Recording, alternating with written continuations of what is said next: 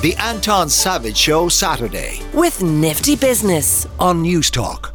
Good morning, Tánaiste. Good morning. Before we get to corporation tax and other matters along those lines, given your remit as Foreign Affairs, I have to ask you about what we saw from Gaza yesterday and overnight. This being the revelation that a convoy of ambulances was hit by an Israeli airstrike. Hamas saying that this was a number of patients from hospital who were killed.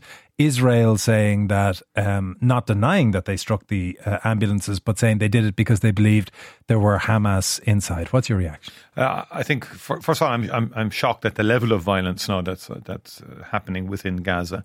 I've always been of the view consistently over the years that you cannot bomb an urban conurbation as dense as Gaza without killing innocent women and children. And as I said yesterday, and I've been saying consistently, Israel has an obligation to adhere to international humanitarian law. And where does bombing ambulances fit in that? It doesn't fit into that. And proportionality and necessity are key principles of international humanitarian law. And in my view, they were not applied in this situation. And I think the World Health Organization have been very strong in articulating the view that ambulances are off limit, hospitals are off limit. Do you believe the Israeli position?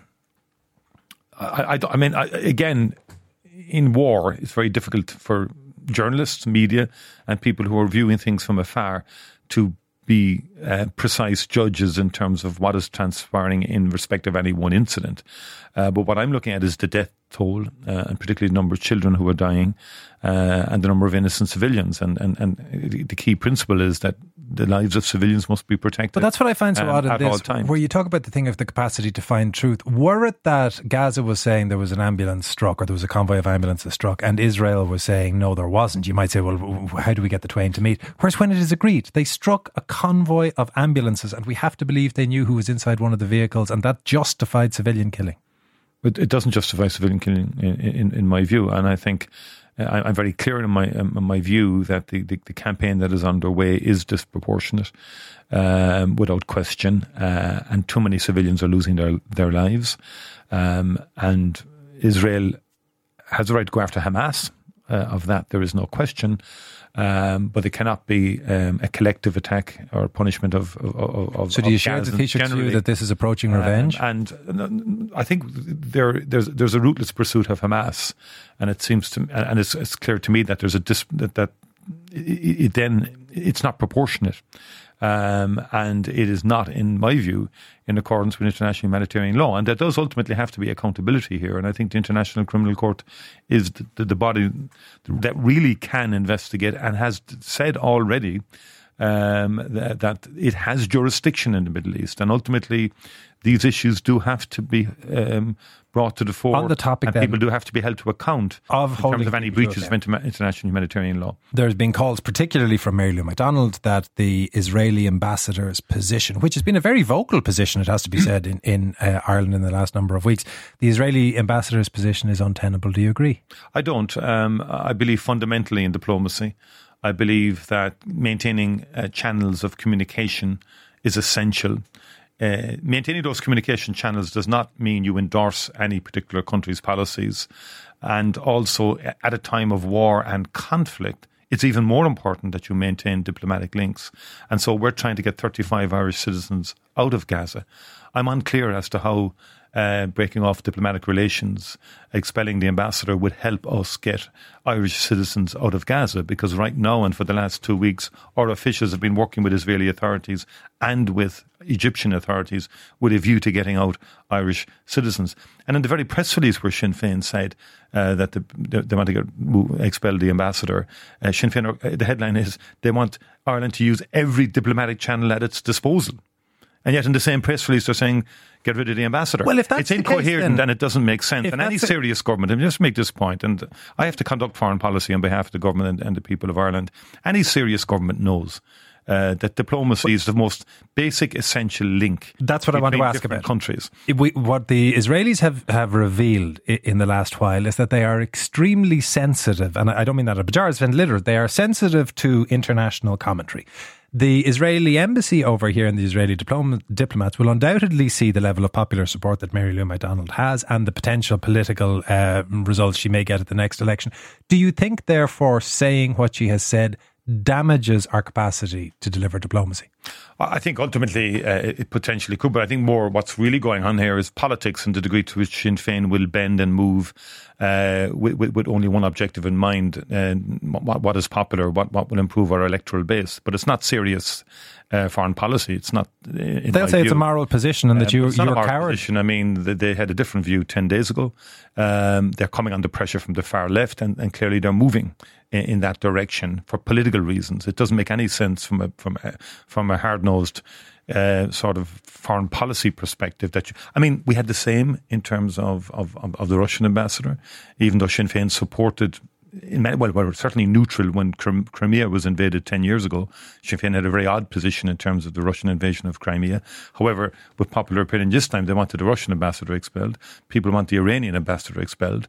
If you keep going, you won't have much of a diplomatic sort of network before we're finished. Interesting I don't question. mean that facetious, but it's a very important point, and I think people could do with a basic ground course a basic course on diplomacy. What do we want as a country? Do we want to be a player? Because in that press release, Sinn Féin wants Ireland to be a player, wants Ireland to be a Should serious... we tone down our language then? No, but if you want to be a serious interlocutor... No, but if that's the case, if you look at what the Taoiseach said about Israel, he has accused them effectively of seeking revenge rather than of self-defence. Is that going too far? Does that prevent you being a serious interlocutor? People have to give their views, and people are entitled to give their views.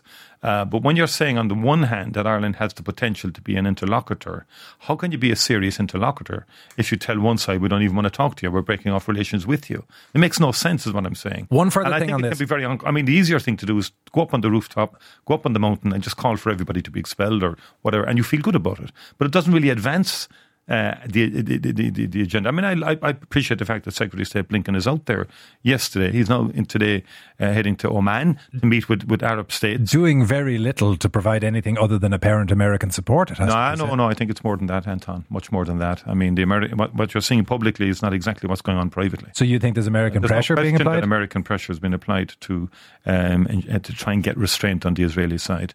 And also critically the talks today with the Jordanians, the Egyptians, the Palestinians that Secretary of State Blinken is involved in. That is real diplomacy, and he's endeavouring to say, where do we take this? How do we create something? And that's not supposition on your part. Anybody who would have any knowledge of how things are conducted know what's going on here.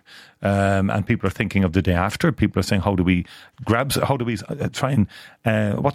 develop a pathway, a political pathway? What happens to Gaza after this bombardment ends? How do we reconstruct Gaza? Well, can I ask one question in relation to that? Because it comes in by text. And that kind of diplomatic. This is a tricky one, I think, for anybody in this situation, be they Israeli, be they a commentator, be they a diplomat. Can the Tánaiste say what would be a proportionate response? If we go back to when this started and Israel finds themselves the victim of one of the worst terror attacks in world history and definitely in their history, what do they do? Well, I think first of all, it was an appalling attack by Hamas.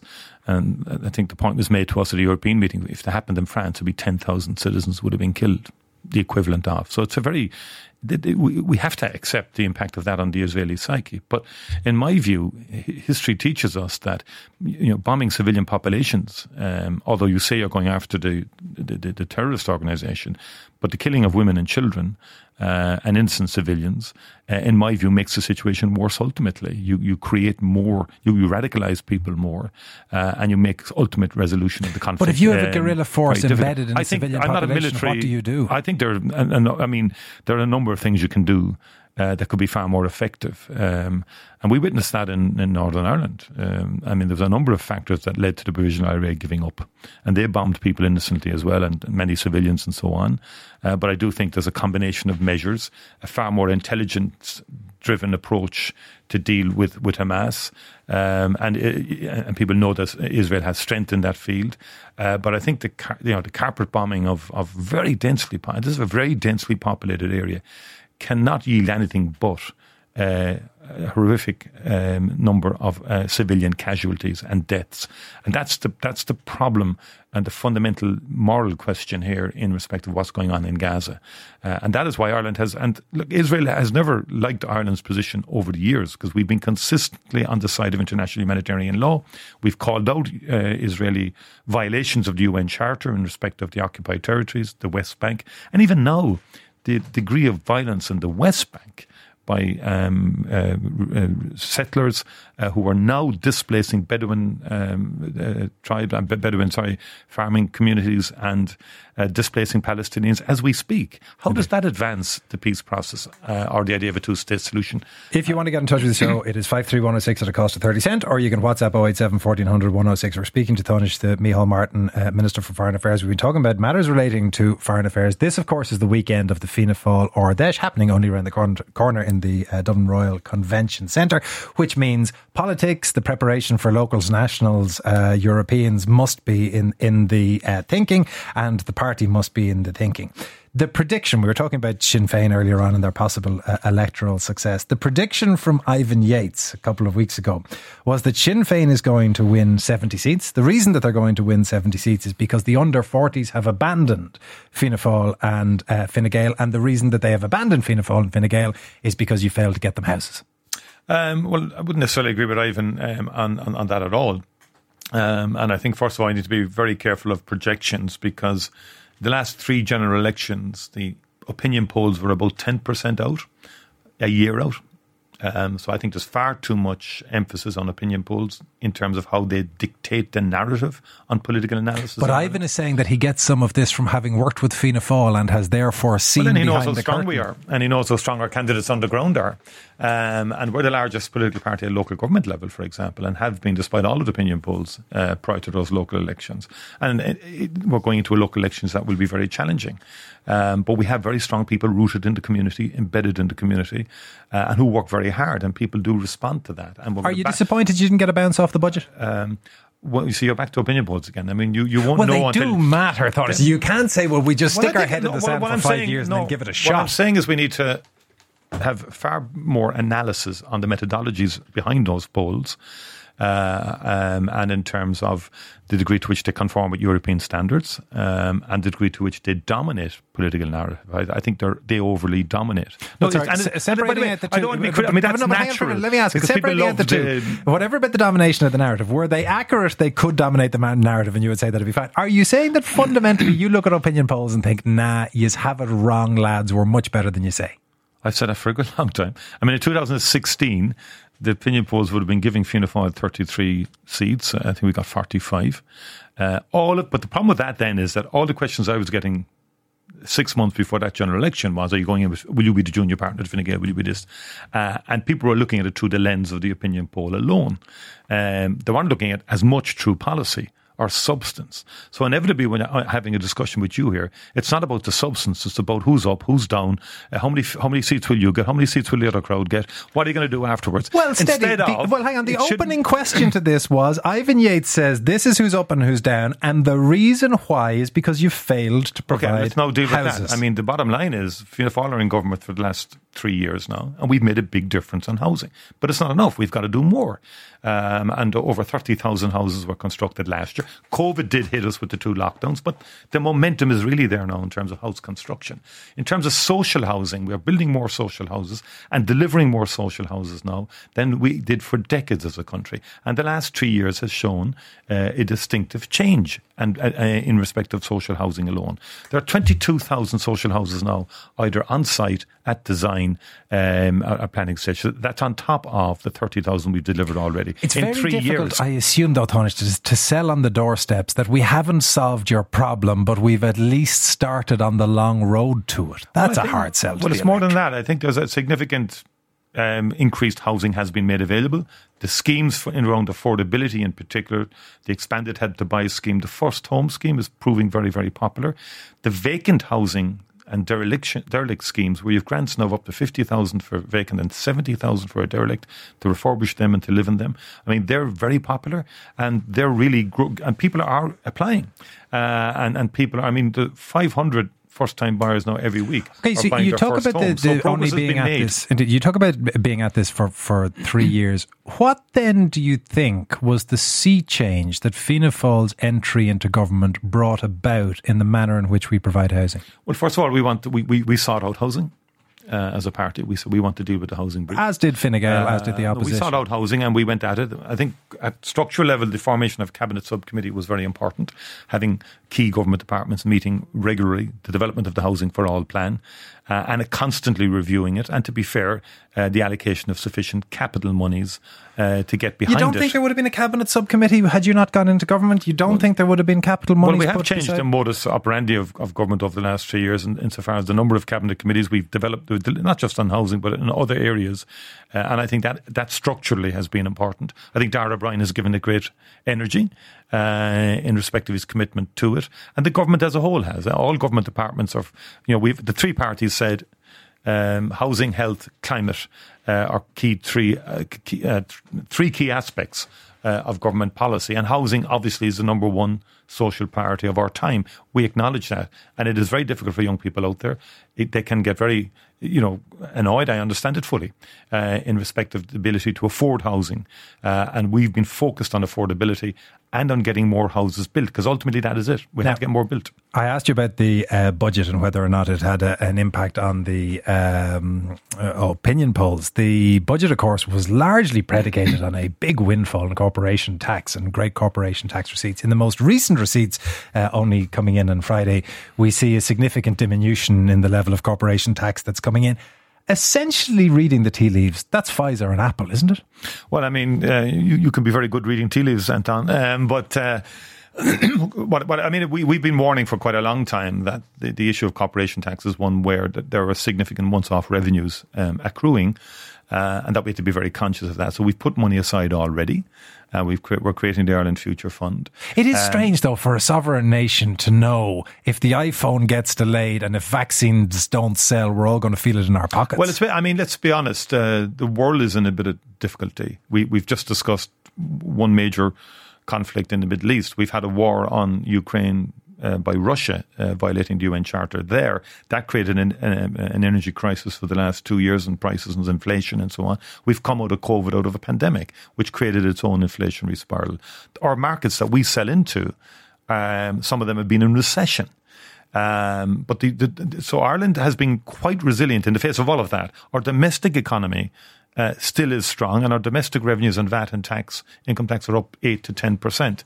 It's the international side, or trading side, if you like, is heading into more difficult waters. But you don't see this as an anomaly? When you say an anomaly, you said it's heading into difficult waters. You don't see this as a once-off hit to corporation tax. You see that we may be heading into, as you say, difficult waters in relation to future corporation tax. No, I mean, at the moment, the world economy is not in the strongest position we would like it to be. Ireland's an open economy. We sell all our goods and services. Yes, coming out of COVID, we were strong on vaccines. We were strong on a lot of both medical devices and indeed in terms of medicines in particular. There's an inevitable tailing off of that as we've come to grips with COVID. From a pharmaceutical perspective, from a vaccine perspective, the resilience of populations is stronger. And so that's impacting on our pharma side. But again, that always has ups and downs and will come strong again in our view. But the fundamental point I'm making is that the international economy is not where we would like it to be. We trade into that economy. Some of our markets are in recession, and therefore that affects our exports. And we do believe this is more to do with the export side of the economy than the domestic side of the economy. You have a big speech coming up this evening where you have to lay out the vision for the party, the vision for government for the next while. I think 6:30, is that when you're on the boards in the convention centre? Undoubtedly a time for reflection as you as party leader. Over the past couple of weeks, you were thinking what you were going to put in the speech. How long more do you want to be party leader? Well, first of all, I'm going to fight the next general election, and I'm still hungry and committed to it. I'm very clear on the issues. I think first of all, public life has always been part and parcel of who I am. I'm always interested in solving problems or trying to solve them or make a contribution to solving them. You wouldn't like to contribute from the Oris? Housing is the big one. Sorry? You wouldn't like to contribute from the Oris? I would prefer to contribute right now from government and in government and in the Oireachtas. And that's where I think from an executive perspective, we can get things done. And particularly in areas like we've mentioned housing, climate, but education has always been a passion of mine. I think we've more work to do in terms of special needs, education, and particularly health and access to therapists and areas like that would annoy me that trying to get through systems and to get the parents and children number one. So these are issues that still motivate me to stay in politics, to keep committed to politics. But staying in politics and staying in a position of party leadership are two different things. Party leadership is one of those where the proverbial rolls uphill for a long time. Is there a point at which you go, okay, I can contribute without having to be the solution to all of the party problems? Well, I'm not the solution to all of the party problems. It has to be a collective. Politics is a collective, and I have a very good members in cabinet, very good ministers of state, and I work with them. And we just discussed the financials. I just spoke to Michael McGrath this morning, who I think has introduced a very strong budget, but also with a view to the future, and with a view to the future of the young people who we're trying to protect, whose interests and rights we're trying to protect for the future in terms of access to public services. Because the big change in the last 20 years has been population growth in Ireland. It's been phenomenal. And that has created its own pressures on public services. And I think we need to acknowledge that, and I've been pushing this within government, and particularly with the public service, that needs a kind of a changed response in terms of the services that are under pressure from that population increase. Prime amongst them, houses. Yeah, and health. And health as well. I mean, the number of treatments has grown dramatically. People are living longer. People are living healthier lives because of medical interventions, because of the very pharmaceuticals you spoke about earlier. But that means increased investment and modernisation and reform of public services. I'm conscious that you have a speech to prepare for. Micheál Martin, Tánaiste and leader of Fianna Fáil, thank you very much for coming in this morning. The Anton Savage Show Saturday. With Nifty Business. Saturday morning at 9. On News Talk.